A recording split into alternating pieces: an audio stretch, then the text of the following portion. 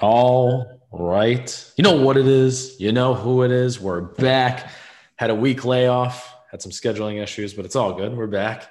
We're going to be breaking down. Oh, wait, I should say, welcome back to the Fight Cast, episode 216 or 17, I think. Yeah. 16. I got, Yeah, I think last week was supposed to be 16. yeah, so I think this is 16. All right, so episode 16. Got a bunch of stuff to break down. Had an exciting weekend of boxing this weekend and last weekend. And UFC was a little bit dormant, but this weekend we got everything we need to talk about with UFC. So I'm excited to talk about that stuff and break it down. I'm going to start with UFC from last 2 weeks ago and then this past weekend. Derek Lewis, did you watch the fight at all? No. All right, so Derek Lewis absolutely starched this.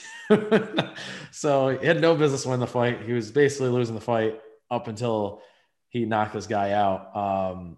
So Blades was more of like a wrestling type who can act. He's a pretty good striker, but he's a wrestler. And his plan going in was to basically try to take down Lewis and tire him out and get him on the ground and just try to keep him there.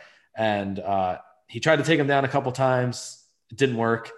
And then the second round, I think it was the second or third round, he went for a shot, like a double leg takedown. And Lewis just saw it coming. He wound up his uppercut, like literally just boom, caught him. And Blades was inside, like in Lewis's arm. And then he just fell like this and just dropped and was done. Lewis knocked him out. It was like I said, he just keeps catching these wrestlers and he's just so strong. Like he might honestly be one of the hardest hitters in the UFC. He's not technical by any means. He's not clean by any means. I don't know that he has high skill in comparison to anybody in the UFC by any means. And he keeps finding a way to win. He's won his last 4 fights against wrestlers. And he's brought himself into the conversation. He can easily, he's in the, I think he's going to probably move up because I think Blades was number 2 for contenders. He's in a weird spot though. And I said this in the podcast last week, or I said this to somebody else. With the heavyweight division right now, John Jones is stepping in and he's going to get a title shot. Like that's what he's there for. Yeah. So Stipe and Ngannou are going to be fighting, I think next month. And that's going to be for the heavyweight belt. And then essentially whoever wins of Stipe and Ngannou is going to be facing Jones. Now, the issue here is that what happens with Lewis, because Lewis essentially should move up, because John Jones isn't in the heavyweight rankings because he hasn't actually been in a heavyweight fight yet. Right. So he's overall rankings, but he's not in the heavyweight rankings. And the thing that's going to happen here is Lewis is probably going to move up to at least 3.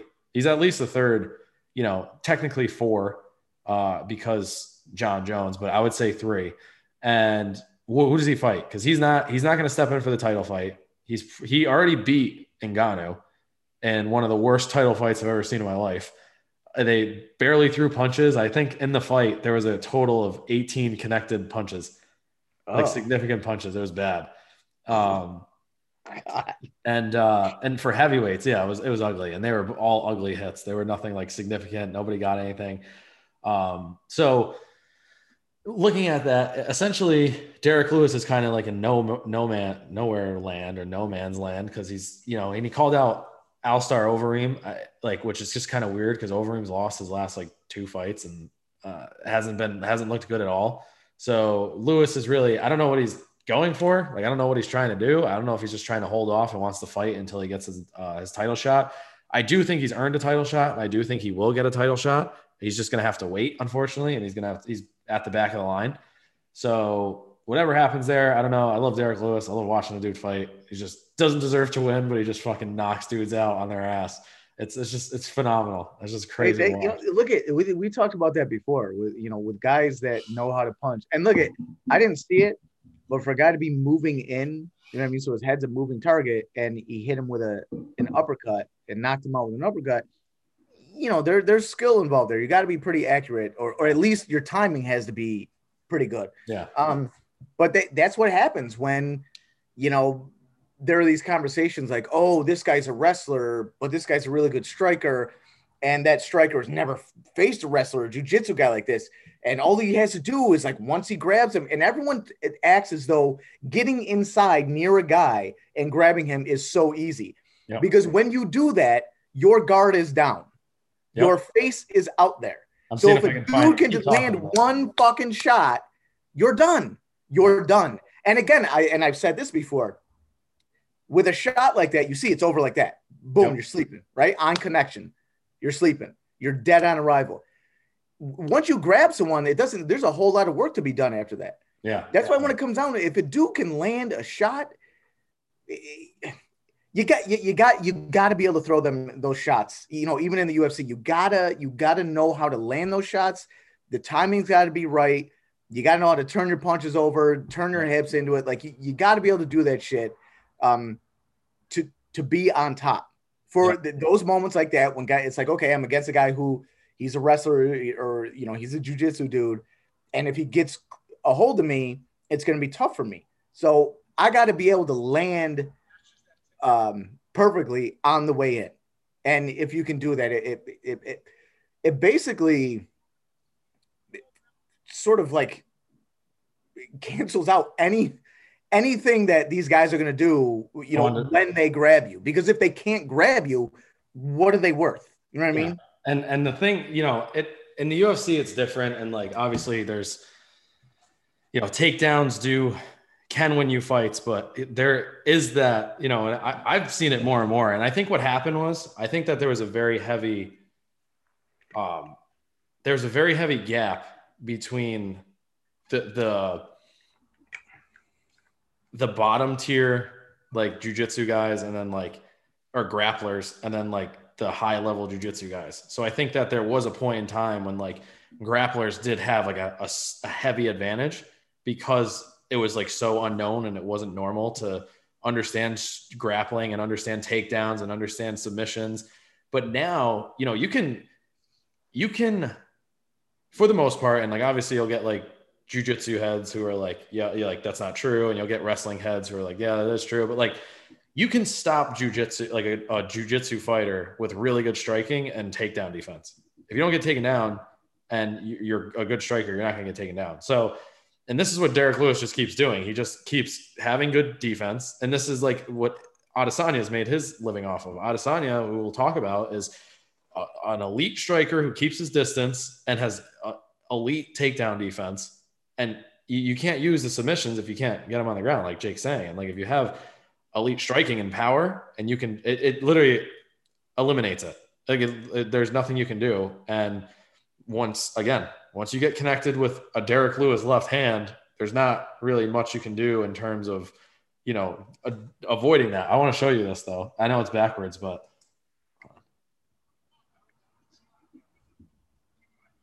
I'm showing Jake right now the knockout, which should be in a second.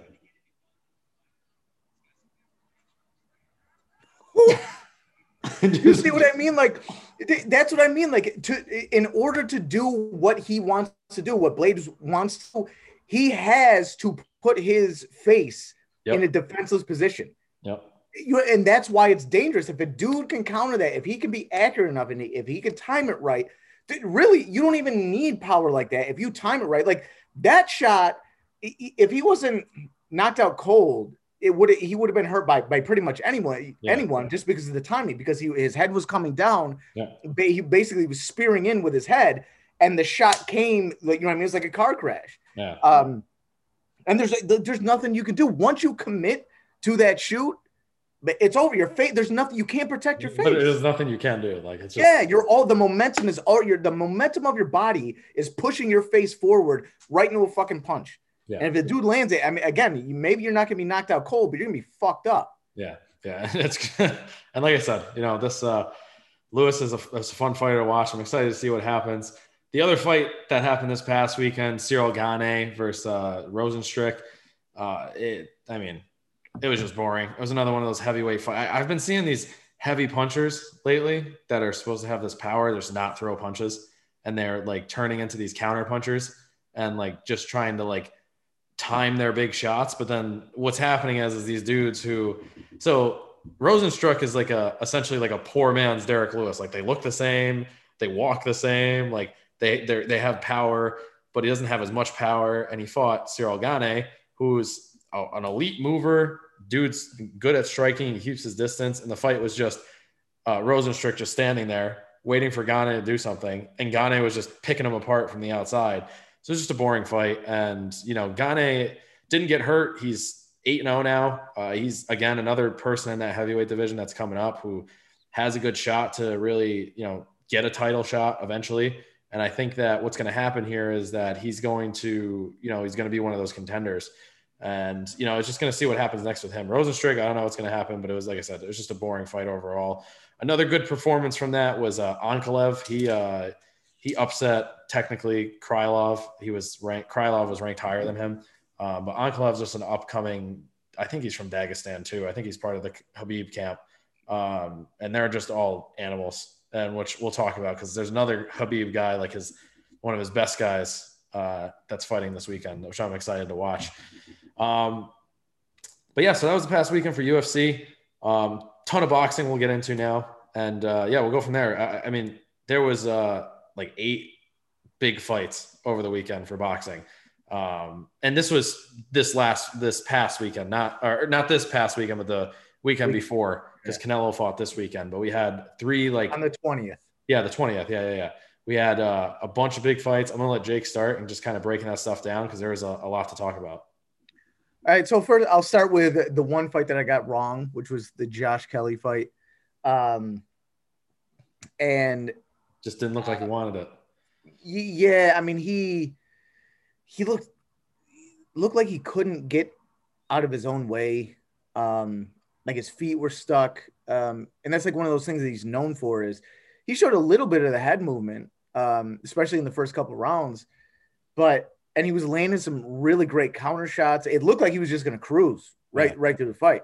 But then at some point he started like playing into I forget how to pronounce the other dude's name.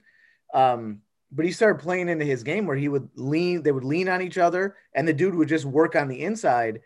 And then Kelly got a cut on the back of his head from an elbow. Yeah. And then it seemed like from there, like once the blood started to drip down into his face, that he just like he saw his own blood and it looked like he just didn't know what to do after that. Dude just started pounding away at him and he wasn't moving his head anymore. He wasn't putting that jab out there anymore. And he was just taking a beating and ended up getting put down. So it was really disappointing because a dude with that much skill, seeing him not perform in that. And again, you don't want to take credit away from, his opponent. Like that dude put in work. I mean, he did what I thought he was going to do. He's going to be rough and be in his face. And he did what he was supposed to do, but Josh Kelly did not do what he was supposed to do. Ended up getting stopped in the 6th, I believe. Yeah. So it was disappointing. And watching that, when I watched it, like I said, early on, I thought he was getting hit a lot. I don't know, maybe I was looking at it wrong, but I thought like it seemed like the guy had his number, like he had his timing down a little bit more. Like Kelly was throwing a lot more early on, and then like you said, as soon as he kind of like saw his own blood, it was just kind of like he stopped throwing punches. He wasn't moving as much, and he got caught a couple times in like the 2nd and 3rd round. I think that might have like stunned him a bit. And I don't know one for sure. For sure. I don't know that he got stunned. I know one for sure stunned him because his leg like straightened up real quick and then he backed up. And I think that was in the 3rd round. But other than that, those first couple rounds, I mean, Kelly was blasting him with that jab, rolling away, coming back, hitting him with the 2, rolling to the other side, uppercut, body shot, rolling away. And he was getting caught with some shit, but they were all arm punches. Yeah. Because it was just sitting there with a high guard and trying to counter as fast as he could. He wasn't getting anything behind it. Yeah. So like I said, Kelly looked sharp, like himself, other than his feet, because he just wasn't cutting angles. Like he was moving his head and he would take a step this way, then back out and then come and reset. But he wasn't landing those shots, moving his head, cutting an angle, landing more shots. He wasn't that, and that's what he's known for. That's what he does. Yeah. A lot like Lomachenko. Bunch of punches, head movement, cut an angle, bunch of punches, cut an angle back, cut an angle back. You know what I mean? Make the dude lose sight of you. That's what Josh Kelly does, and he wasn't doing that. Yeah. So yeah, he was disappointing overall. Yeah. No, like I said, I think that whatever happens next with him, I think I always think that it's okay for fighters like this, especially like him. And like, again, we've talked about this, that like not everybody's Floyd, not everybody's going to go undefeated their whole career. And like these losses are going to help. And, I think that they do a lot for fighters because not everyone's going to have the upbringing or the management that can get them those fights that gets them to 30, 40 and 0, or there's just dudes like Canelo who are just really that good, who can like keep that record. But like, we got to stop fucking hammering the losses. Cause like a loss is a loss, but it's like fighting, it's fighting. And like, there's going to be times when you lose. And like, and Josh, this is probably a tough fight for Josh Kelly, and like the fact that he took it is, whatever, he lost. He's going to learn from it. He'll probably come back and be significantly better. He's only got 11 fights or 12 fights now under his belt. Yeah. It's not like he's a seasoned vet. And just like in boxing, especially like the UFC, it's not as bad because a lot of these bigger UFC guys, they have some losses and like they, because they're so like broad. But with boxing, it just seems like if you lose, they're just like, oh, that's it. He's done. He's not going to be the GOAT, or like he's not going to be good because he lost once. And like they just, I think Kelly's going to come back. I think he's going to be better than he was before. And, I would say like Kelly probably wins that fight 9 times out of 10, but like he probably should. He definitely should. Oh, yeah. And I made a mistake on the last podcast when I said that he was coming off a loss. It wasn't a loss. It was a draw. Yeah. You see, that's how good he is, that he had a draw. And I was like, oh yeah, he lost that fight, but I forgot it was a draw. Yeah. But against the guy again, it should have been a win. Yeah. Because I went back and I watched that fight. In between these two podcasts that we did, and he definitely should have won the fight. And that's what I mean. Like there's something, I don't know what happened to him. You know what I mean? Yeah. There could be something. That's the thing about fighting too, man. If your focus is broken just for a second, you could lose a fight. But if your focus is broken, like during camp, it's going to fuck your whole momentum up, your whole rhythm up. Yeah. It go leap from all the way through the camp into the fight. So I don't know what happened, but the talent is there, but something happened mentally with him. Yeah. And well, I hope he comes back better, because he's got a lot of talent. We want to get into next Valdez, Burkhalter, or let's go over Broner. Yeah. So let's get the Broner out of the way. Up into round 8, it was same old Adrian Broner. Yeah. He was just a high guard, just eating shots, not throwing anything back. And then like the later part of round 8 and for the rest of the fight, he looked really good. Yeah. I don't know what happened to him, but it was the reverse of what happened to fucking Josh Kelly. At some point during the 8th round, Adrian Broner woke the fuck up and started touching that dude up, man. Yeah. He looked really good those last few rounds, in the championship round. So he looked good. They do San Diego can't fight. Yeah. It probably shouldn't have lasted 12 rounds, but again, Broner's been off for a couple of years. So, it's whatever. It's not that big of a deal, but he looked sharp through the championship rounds. He looked sharp. Well, I think, and like I said, I think that I texted you, I think, during the fight, and like I don't know if he was like holding back or he was just trying to like see what he was feeling like in those later rounds, or like he was just being a dick. Like, I don't know, what else is there? Cause like he would, and I mean, I don't agree with some of the scoring of it. Like that one judge had it like 117 to 110, which was, I think it was a little closer than that. Because, and Broner wasn't doing a lot for the first half of the fight. Yeah. I don't get what he doesn't understand about like throwing punches. Like it just seems like he just goes in there to not throw punches. It's crazy. Well, like I said, it changed in those last 3.5 rounds. So it looks like he landed something or a combination, or Santiago did something. And he just something turned it on. It got Broner into a rhythm because he started like he was a lot smoother. He's a lot, like you would see, he was a lot more relaxed. There was less of this high guard and he was moving around more. countering a lot better. So I don't know. So something small happened in that round, and I mean, it could have just been. Who knows? Maybe I'm completely wrong. Maybe fucking that was his plan the whole time. Yeah. Like, oh, I'm gonna toy with him for 8 rounds, and I'm gonna. I mean, I was literally just gonna say that. Like, you know, I keep hearing this saying from fighters that they want to acquire rounds like in the ring, and like it could have been something where he just wanted to get his feet wet with someone he knows couldn't hurt him, and like just kind of take those shots and work on some like defense. Like, I don't know. I mean, that be a disrespectful thing to do, but like it's Adrian Broner, so who the fuck knows? Because I don't know, but again, I think the thing to come away with is that when he turned it on, he did look pretty fucking good. So it's a positive going forward. Yeah, for whoever he fights next. Yeah, we'll see. I like I said, I think he's one of those names that like they could throw into anything and it'll be interesting, at least moving forward. Yeah. But yeah, and then probably my favorite fight I've seen in a while was Valdez and Burkelt. That was that dude's fucking. He's got everything. Yeah. Burkelt looked, and I would say Burkelt I haven't watched a lot of him. I watched a little bit of him before the fight. He looked different in the fight, and he did not move well. And unless Valdez's speed just kind of like made him look obsolete. It was the footwork. It was the footwork, because when Burchelt was taking that step forward, so Burchelt, what he does is he'll jab, throw a couple straight punches, work his way in. You could see his lead foot coming up, and then it gets to a point where he just starts moving forward. And you could see he was throwing that jab out there. He'd throw a 2 out there every now and then. He wasn't really hitting anything. And then he would take that step forward to get ready to move in for that attack, and Valdez would be gone. He'd pop him with that jab, be gone.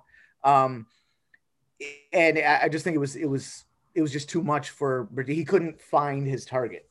Right? I mean, he wanted his target like, oh, there it is. I'm going into attack. Oh, he's gone. You know what I mean? And that's pretty much what it came down to, is that Reynoso was one of the top trainers in the world, and they had a game plan, and that combined with Valdez's skill, his talent, his heart, it just made for the perfect fight for Valdez. Like, that's what he had to do to win the fight. And he looked really good, man. He looked really good. Even when Burchelt came back from the dead in the 6th round. Yeah. He's literally and he was landing a lot of shit on Valdez. There was at one point Valdez backed into the corner, and his rear foot, his rear leg bent really far down. I thought his knee was about to touch the mat. But it turns out he was just getting really low to roll under and step out. But Burchelt was fucking him up for a minute. Yeah.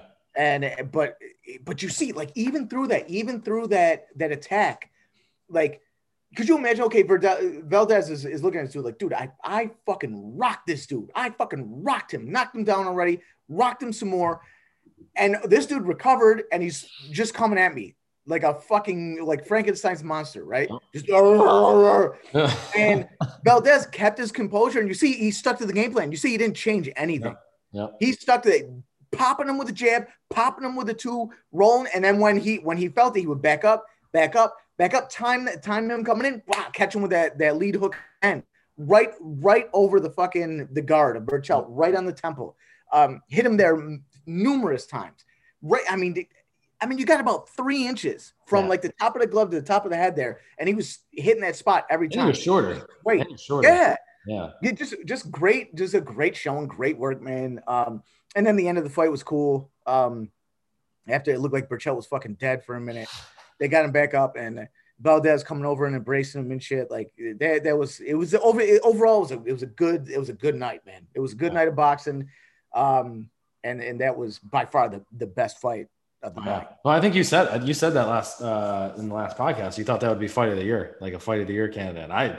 I saw that right from as soon as Burkelt came up in the 6th round and started like hitting Valdez. I was like, yep. I was like, if this dude somehow wins this, like, that's going to be like insane. But then, like, it was just the fact that he even got up, and that fight was like, until he got fucking dropped, and like, that was, I mean, like a filthy knockout, but like, until he got dropped, there wasn't much that was like, I mean, Valdez was in control for the most part, especially towards the end there. But I think with the fact that it was a good fight and it could have gone either way up until like that end, and you could see like, I mean, like you said, Burkett got dropped twice, I think, right? Three times. So he got dropped 3 times, and he still came back and touched up Valdez until that last one. I mean, when that last one he was fucking clean to the front of the face and just fucking, that was it.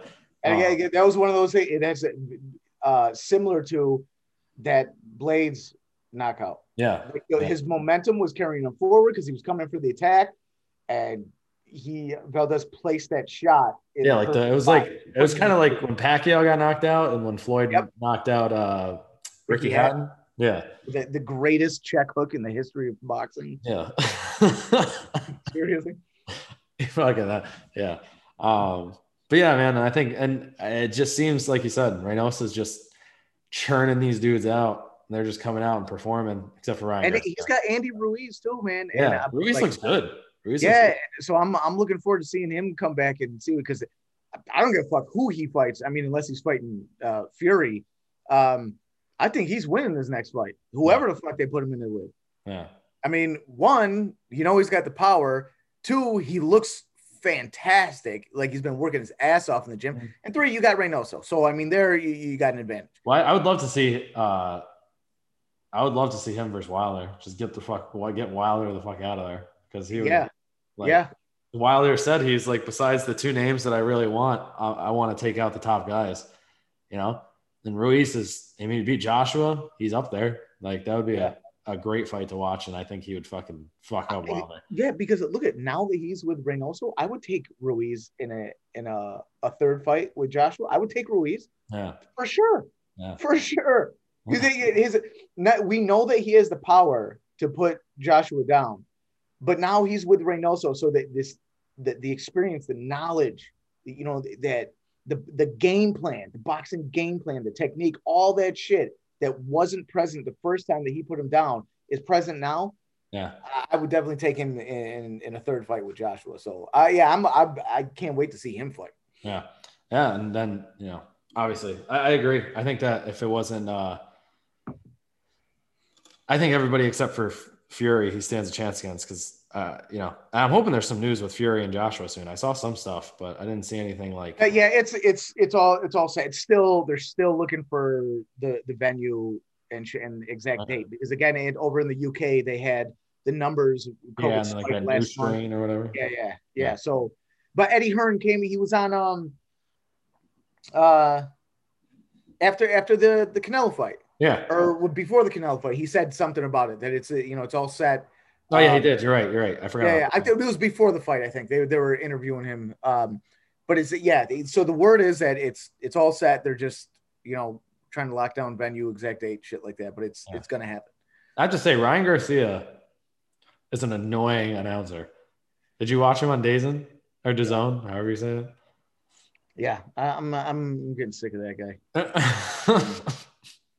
He's just. You know what sickens me the most though is that look, I'm not a religious person, mainly because I'm an adult, okay, and I'm not a fucking idiot. But I mean, people can believe whatever they want, and it's, to be honest, it's fucking exhausting and irritating to hear athletes thank God after every victory. Like if there were a God, like he'd give a fuck about you winning your measly ass fucking. Is that you got guys that are like, 10-2 and fighting for like a regional belt, and they're like, oh, I just want to thank God. Like, no one gives a fuck what you want. But what's even worse is when you can clearly see it's fake. Like Ryan Garcia when he beat Luke Campbell and he thanked everyone, and I was like, oh, I almost forgot. I want to thank God. Yeah. Because if it weren't for him, I wouldn't be here. And it's like, he's so fake. I just want him to shut the fuck up. Yeah. He's like, again, I would pick him in most fights because of just his raw talent and Reynoso. Yeah. But I hope he does get in there with Tank, so Tank just fucking shuts him the fuck up, man. Yeah. That shit. They're just letting him talk too much. He was like the main driver of like the broadcast on DAZN. I know, yeah, all the questions. And he's not wearing socks, and he's like, oh, thank God. You shut the fuck up, man. I hate that shit. Well, Oh, we'll see. I wonder if the creator of the universe, if there were one, gives a fuck that I win my fight. No one cares. No one gives a fuck. Idiot. Well, like the creator of the universe, if there was a creator of the universe somewhere watching, like he has fucking like out of all the things going on in the universe, that he gives a shit about some football game or boxing. Like no one gives a fuck. Hey, what are you, stupid? Hey, that shit annoys the fuck out of me. it's just I think it's just the what do you want to call it? Like the politics of it. They gotta look good. Make sure they're I'm like, touching all their bases. Yeah. There is no God. Deal with it. Grow up. Thank your fucking trainer. There might be a boxing god. Thank your trainer for making you good. Yeah. Right? That's who you think. There might be a boxing god, and his name might be Canelo. Yeah. He good segue. Yeah. You should be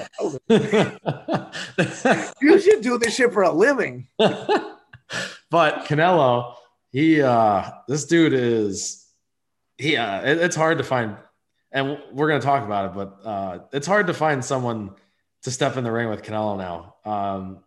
That you could see right from the beginning of that fight, he had Yildirim like on his heels.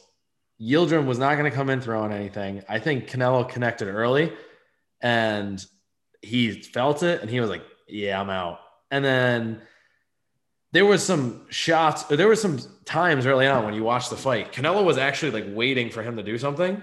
And like, you could see it. And he was just kind of like, are you going to do anything? And then like, he was like, all right, and I'll just end it. And he just went for it. And like, that's the thing about Canelo is that again, he has such a good feel, like such good, as they say, ring generalship. Yeah. But I think it's more than that, man. I almost like, it's almost like a sixth sense. You know what I mean? Like he has such a good feel for when to attack and when to pull back and be defensive. It's unreal, man. Yeah. And yeah, you could see that, man. Like he was standing there looking him down, throwing like light shots in there, pawing at him, trying to get him to throw something. And he was like, fuck it, put his high guard up, put his forehead against fucking Yildirim's and just went to the body. Fucking claw. But you're right, though, is he came out, Yildirim had that high guard up, that bullshit European high guard. Once Canelo landed that first body shot, done. Yeah. Done. You could say, again, I don't like to say that fighters are scared. I never like to say, I don't think any of them are really scared. But I think at that moment, Yildirim like had some worry. Like, yeah. Fuck, man, I can't, like, if I move my guard at all, I'm gonna get fucked up. Yeah. And I think that's why he was afraid to throw shit. And I think, Conor said something about this. Conor McGregor, he said something about this in UFC. Like, I think actually when he fought Khabib, so about 3 years ago, he was like, a left hand hurts. And he's like, when you're afraid of a left hand, it feels like a double barrel shotgun. And like, when you're afraid of getting hit from like a Canelo, and then you actually get hit by Canelo, you're done. Like, you can't walk into the ring. You literally have to walk into the ring being prepared to die against Canelo. And none of these guys are. And like, I'm not saying that I would be, I'm not saying that I would go in there, but none of these dudes have the skill to keep. And that's the thing, is like Canelo has the power and the skill. And when you walk in with a guy like Yildirim who has power, but I think we both said this, or we didn't get to review this fight, but that's what I was thinking when I watched him, was like, he just gets hit. Like, he has the power, but he was going against bums and he was getting hit still. Again, it's the same, but I've said this before and I say it again. I'll keep saying it. It's the same thing with all these European guys that have that high guard. They're not going to fuck with any American or any fucking fighter that moves their head, but mainly Americans, because that's, our style is more head movement and less fucking eat shots with your hands. Mm-hmm.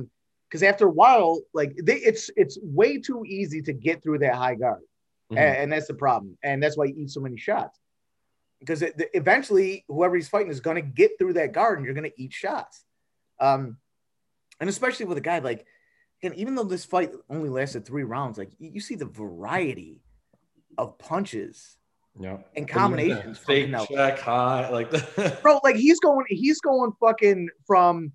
He's going 3-6, 6-3, you know what I mean? And then he's going 2-3, and then coming up with a fucking 5 to a 2. And like, he's not even if Yildirim was there and more aware and more into the fight and more alert, it's still so hard to figure that shit out because he's not starting with the same shot every time. He's not leading with the same shot. Yeah. So it's so hard to time that shit, to get a sense of like what he's going to do next.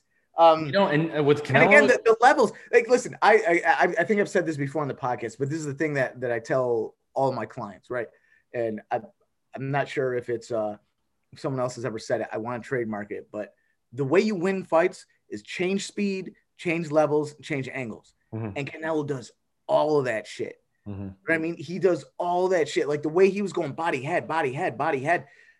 Like, again, even if Yildirim was in the fight, that's so much to deal with because shots are coming from all over the fucking place. And I think that with like some fighters, you know, there's a difference in like, and this is why Canelo is so good, I think, is there's a difference between the power punchers because a lot of them don't throw like heavy combos. And I mean like heavy as in volume.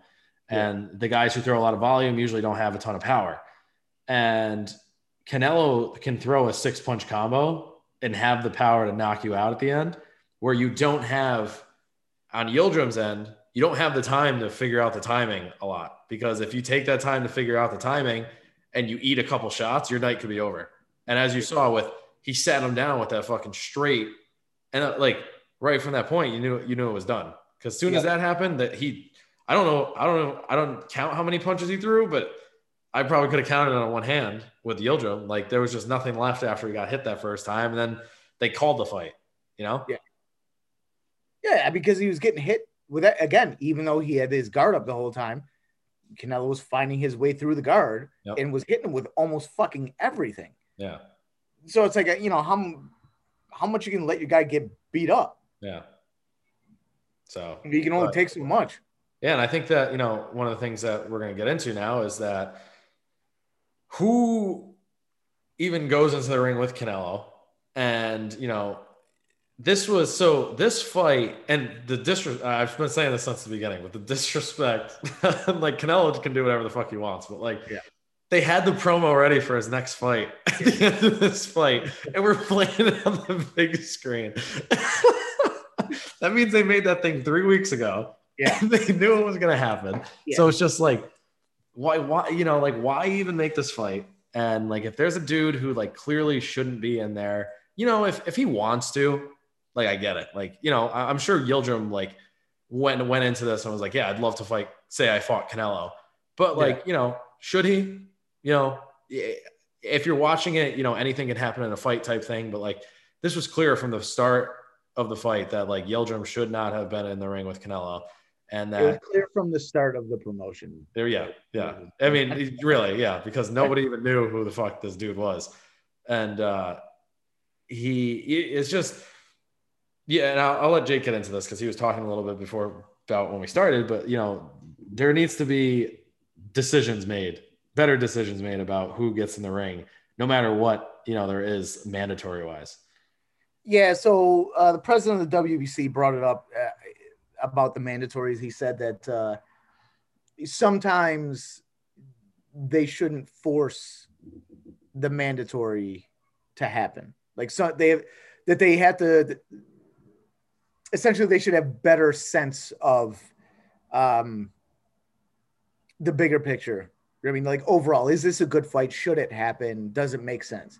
Mm-hmm. It's like, they have rules. And again, so in case anyone doesn't know, Canelo had to, according to the organization, take on the mandatory to keep his belt. And Canelo's goal is to be undisputed at super middleweight, which is to have all of the belts. Yeah. So for him, he's like, I have to fight this bum to keep the belt because those are the rules. Yeah. And what Suleiman, the president of WBC, was saying is like, yeah, I mean, maybe we should be a little more lenient on that rule. Or because make less belts. Well, I mean, again, there are only 4 belts that matter. Yeah. You know what I mean? There are only 4 belts that are recognized. Yeah. So, I mean, there are, you know, like fucking 9 belts or whatever, but only 4 of them really matter. Mm-hmm. And I tend to agree. It's like, okay, if the mandatory was someone who may have been a former champion, you know, like maybe if it was, I don't know, like Andre Durrell or something, someone who's an actual good like championship level boxer. Okay, maybe you take that fight before you go on to fight for the other belts, the belts that Billy Joe Saunders has. But I agree with Suleiman. You know, like that maybe it should be looked at. Like the rule is there for a reason.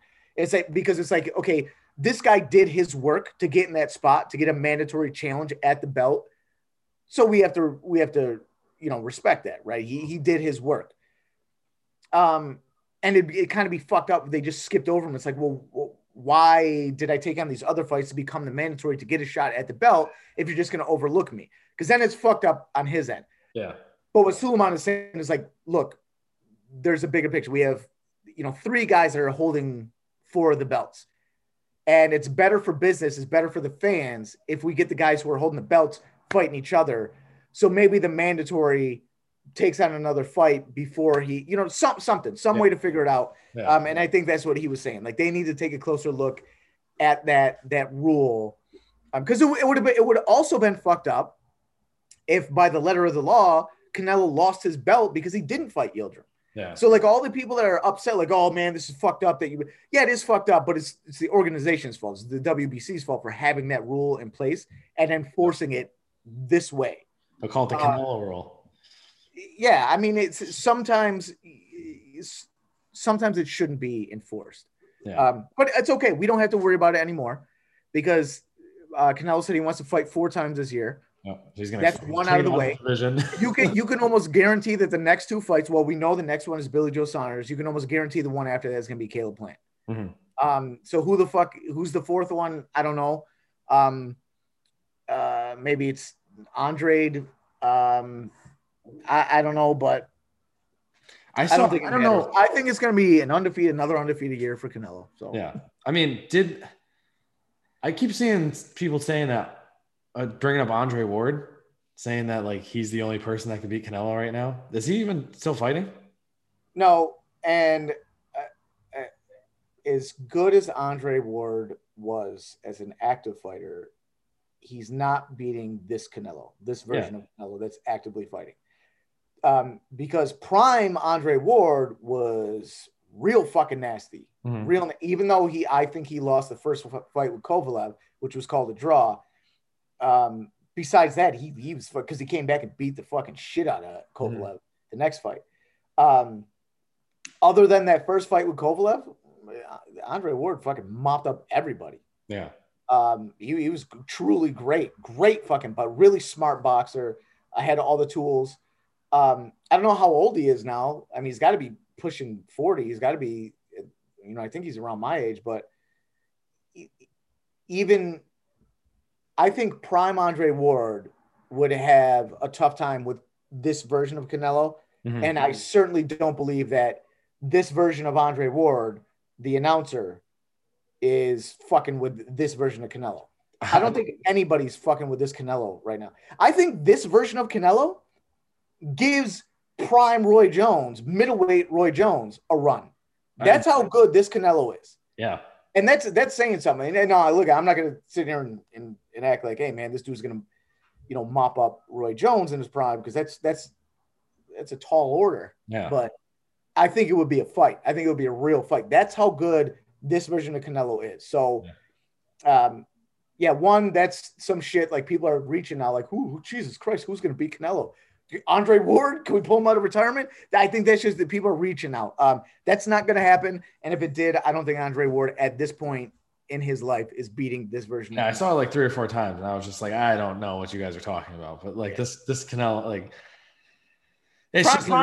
prime Andre Ward versus this version of Canelo. That would be a hell of a fight. Yeah, I just Canelo's just on a different level right now. We're going to continue to say it until someone shows us some type of human version of Canelo or.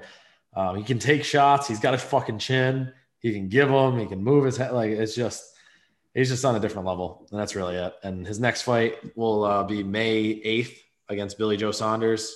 Yeah, another good fight for a belt. You know, this one should be a little bit more fun because, from what I understand, Billy Joe Saunders runs his mouth a little bit, or he likes to talk. So he does. and he can actually fight. He Yeah. can fight. Yeah. He's okay.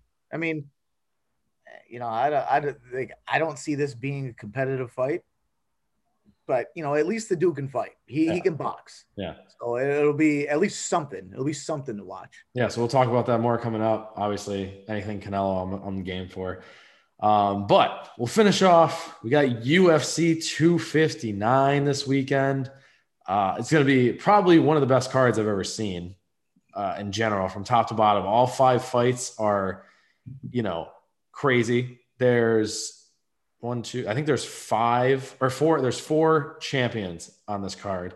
We have a double champ opportunity here with Izzy moving up to light heavyweight at 205 against Jan Blachowicz. We got Amanda Nunes, who's a double champ herself, fighting Megan Anderson. And then we got Peter Yan versus Aljamain Sterling. We got Islam Makhachev versus Drew Dober, which I think is going to be fight of the night. And then Thiago Santos versus Rakic. Thiago Santos is coming off a loss. We'll start there. He's coming off a loss to Glover Teixeira when he got fucking dominated. And this is that was one of those things where Santos is a striker and the grappler got a hold of him and it was not good. He smothered him. He basically he wore out Santos. Santos had no answers because Teixeira he's a true black belt. Like, he's a black belt in the truest sense. He when he gets you down, there's not many people that are going to get up because he's big, he's strong. Like, even if you are like a black belt, you're going to have trouble with him just because of how strong and big he is. So he got Santos down on the ground. That was it. He choked him out, and that was the fight. And Rakic is a more up-and-coming new guy. I think Santos is going to win here, and I think he's going to pull through. I think he's going to avenge the loss because I do think he's a talented guy and he's got a lot of skill. And, I still think he's going to get his shot towards the top. But this is just another one of those, I think this is heavyweight. I think this is light heavyweight. So this is, in that division with Izzy and Jan. And like, this could be the John Jones division. Like, this is going to be where we start to see all this stuff come to fruition. But, Santos is a good fighter, and I think he's going to pull out here. And I think he's going to win it. I'm going to go knockout in the second round. I'm going to go second round. Actually, I'm going to go first round knockout because I think if it goes past the first round, his chances get worse because I saw his conditioning last time. It could have just been because of the grappling, but I'm going to say first round knockout. Islam Makhachev and Drew Dober. So Islam Makhachev is a Habib. I don't know if he's his brother. Or related to him in any way. I know he trains with Habib, and he's got the same style as Habib, but he's a better striker. So this dude Makhachev is impressive. Like, he grapples just as good as Habib at this point in his career, but he's like a way better stand-up guy than Habib was at this point in his career. And I think he's better than Habib at striking in general, like, already. So, Drew Dober is also another name. He's a young, like, firecracker. He's had fights, in the UFC. I forgot his record. He's 23-9, but he's, I think that's his overall record. I don't know what his UFC record is, but he is a good fighter. But I think they threw him at the wolves here. I don't think he's going to beat Islam. I think Islam's going to, I think he's going to dominate the fight. I think it's going to be a really good fight, but I don't think Islam is going to lose this fight. I think this could easily be the fight of the night because I think that I think this is the closest fight between the two. And I think that Islam is going to, if he shows out, he's going to dominate. But I don't see Dober being better than Makhachev at anything. So I think that Makhachev is going to, win this fight, but I think it's going to be easily fight of the night. Peter Yan is fighting Aljamain Sterling. This is another title fight. Peter Yan is the current featherweight. Let me see here. Bantamweight. He's a current bantamweight title holder. And he's a hell of a fighter. Aljamain Sterling is a hell of a fighter. And Aljamain Sterling, I've never seen him he's a great fighter, but he has his moments. And I think his 2 fights he lost 3 fights. So he's lost 3 fights. And from what I understood earlier, is all those fights he was a favorite in. So he's only lost to underdogs. Like he's only been upset. So he might be one of those dudes where, he just kind of gets in and overthinks who he's fighting. And like when he's fighting someone who's not as good, but then when he's in the cage with somebody, who's there, he shows up. So I'm interested to see what happens. I'm going to pick Sterling here. I think Sterling's going to win, take the belt. I think that Peter Yan, and this is why it's weird, because I think Peter Yan's a better fighter. And I think that he's a better striker. He's a better overall mover.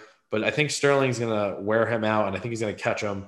And I think that because of the way that Sterling fights, I think he's going to show up for this fight. And I think he's going to kind of step in and impress everybody. And he's really going to show why he's at the top of, why he's where he is in the sport.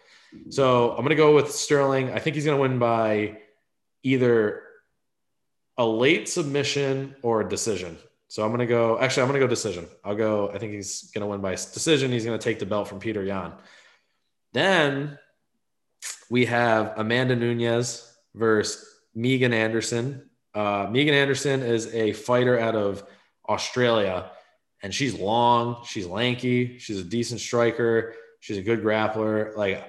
And Amanda Nunes is Amanda Nunes. She's the best fighter in women's sports right now. She's a savage. She's basically,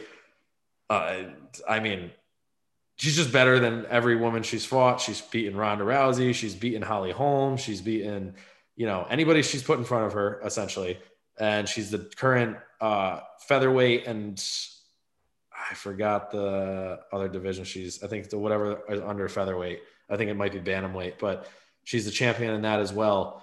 Now, the people that she has fought, she's just like kind of dominated them, and she's just kind of like stepped forward and just pressured them and caught them. Megan is long, and I think if she keeps her distance and she can defend in the ways that she's going to need to, meaning don't get hit too hard, keep your distance, move, get out of the way, and also be able to kind of like strike with her. I am going to go Megan Anderson here. I think she's going to beat Amanda Nunes. I think it's going to be a big upset, and I think that it's going to shock the world, and then it's going to be a second. They'll probably have a second fight after that. But I am going to go Megan Anderson over Amanda Nunes. I think it's going to be a second. Let's see. This is a 5-round fight too. Actually, Peter Yan is a 5-round fight as well. So yeah, I think I'm going to stick with Sterling for a decision. I'm going to go a 3rd-round TKO by Megan Anderson over Amanda Nunes. I could be absolutely bonkers here, and if I come back on next week and I'm sorry, but I'm gonna pick the underdog here. I feel like this is just one of those things, and I've been watching Megan Anderson on Instagram a decent amount, and she looks good. She moves well. And like I said, the length is what I think is gonna give her an advantage here. And I don't know what the exact. She's got a nice 3-inch reach advantage, and she's let's see. She's got about 5 inches on Amanda Nunes in height. So I really think that she's going to be able to keep her distance. And if she moves well as I've seen, I think she moves. I think she's going to do it. She's going to pull the upset. Now, let's get to this fight. Izzy, Jan Blachowicz. Izzy's one of my favorite fighters now. I love watching this dude fight. He's a striker. He's, a true striker he's a striker in the truest sense. He kicks well. He keeps his distance. He does everything that you're going to want to see. And especially in the UFC with as much as Jake talks about hating striking in the UFC, he gives a good name for it, I believe. And I think that he does. Yeah, he can throw some shots. Yeah. And he moves, my favorite part about Izzy, and I think what makes him so good, is that he can use either stance. He switches stances fluidly. He can kick from both positions.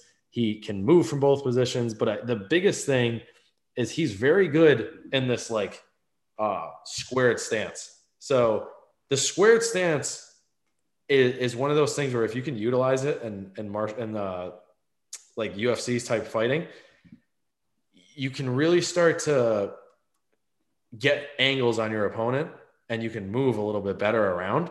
And he does it so well where he'll go from like a left to right, but as he's getting to the other side, he stays in this like squared stance and just throws a couple punches, and it can move a little bit better, but he can read you because he can move in either direction. You know, most of the time when you're in a regular boxing stance, you know, for the most part, you're not going to want to cross your feet, and you're going to have to either like maneuver in some way to get out of that. But he can find this squared position and then move either way, depending on what he reads from the body that's happening.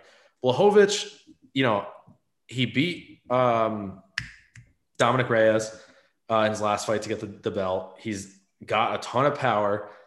The thing is, so what's going to be interesting here is, can Izzy stay away from Blachowicz for the entire 25 minutes? And Blachowicz, I really think, I think Izzy's got a chin. I think I've seen enough that I think he has a chin. I don't know that he's been dropped in the UFC. I know when he fought Gastelum, he was very close to getting, like, he almost got considered a knockdown in the UFC.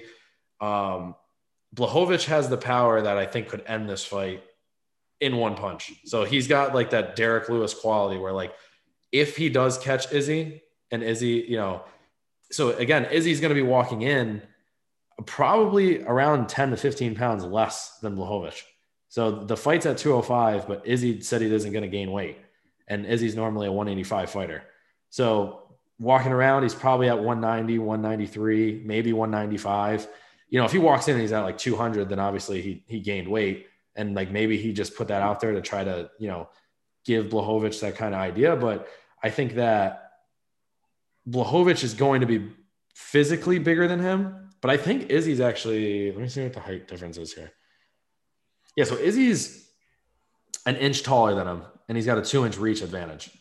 You know, and this is where it's really going to come into play. And this is why, you know, I mentioned the Blachowicz first, because if Blachowicz does catch him, I really think he can end the night in one fight, or end the fight in one punch. Yeah.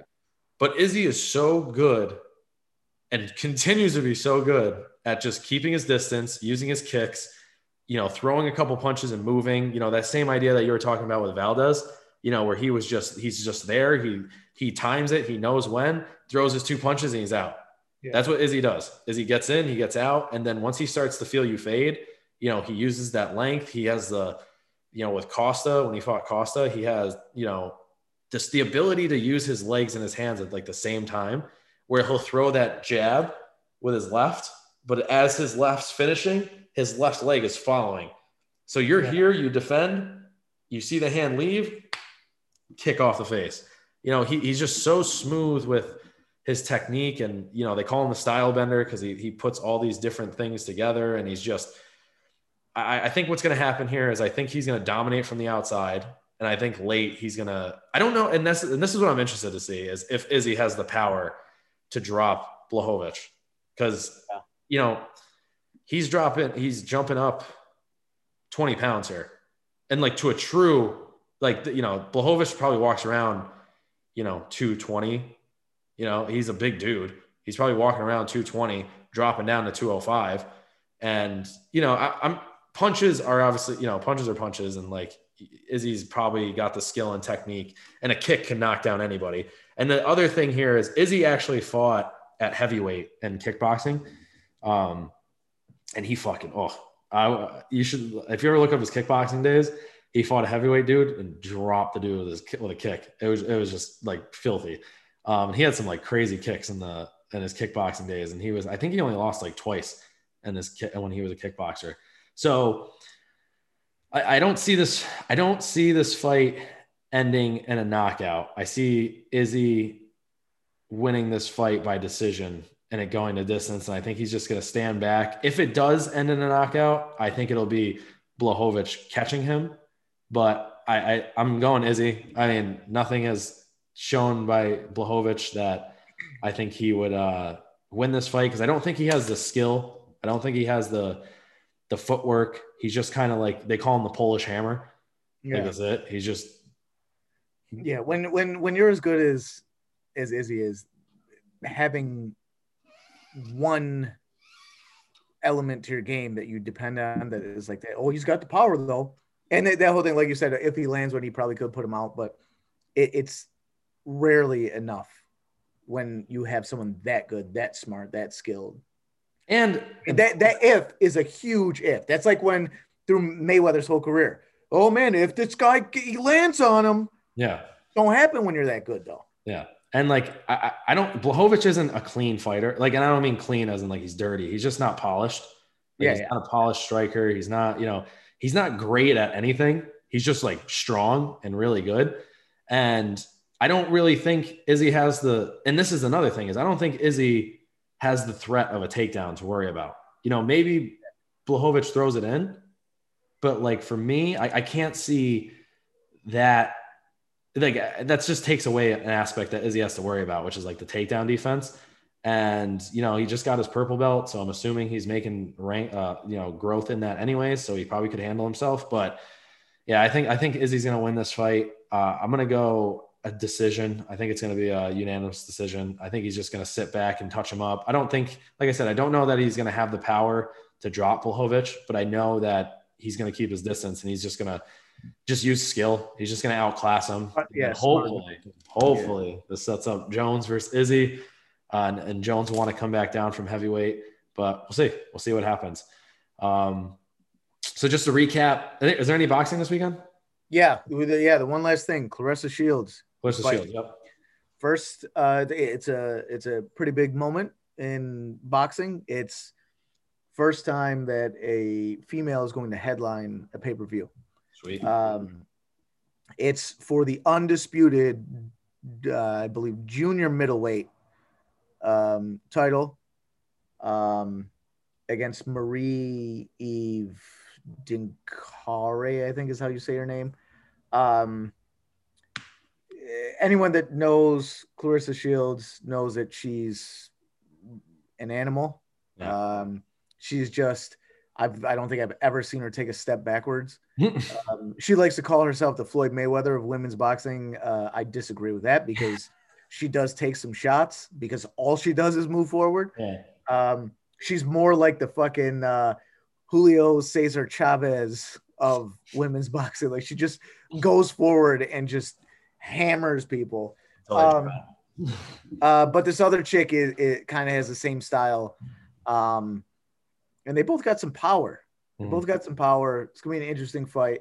But I'm going to go with Claressa Shields just because I think she's just that much more aggressive than Dinkar or Dinkari or however you say her name. So I'm gonna pick Claressa Shields in a decision to become the undisputed junior middleweight champion of the world in women's boxing.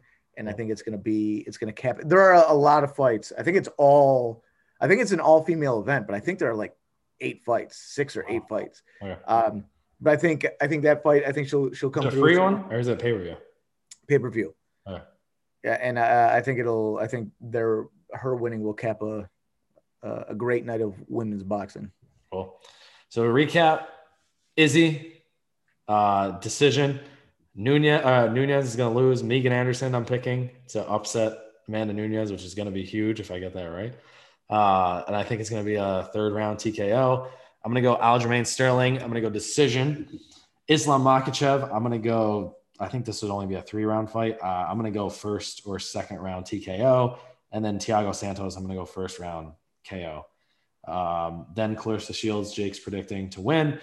A lot of fights this weekend. Let us know what you guys think, your predictions. This is a stacked card. It's going to probably be one of my favorite weekends besides when Conor fought. But, we know how that went. And we'll talk about this stuff. We'll break it down, continue to break down the boxing. If you guys have any questions, let us know. We'll see you guys next time. Peace.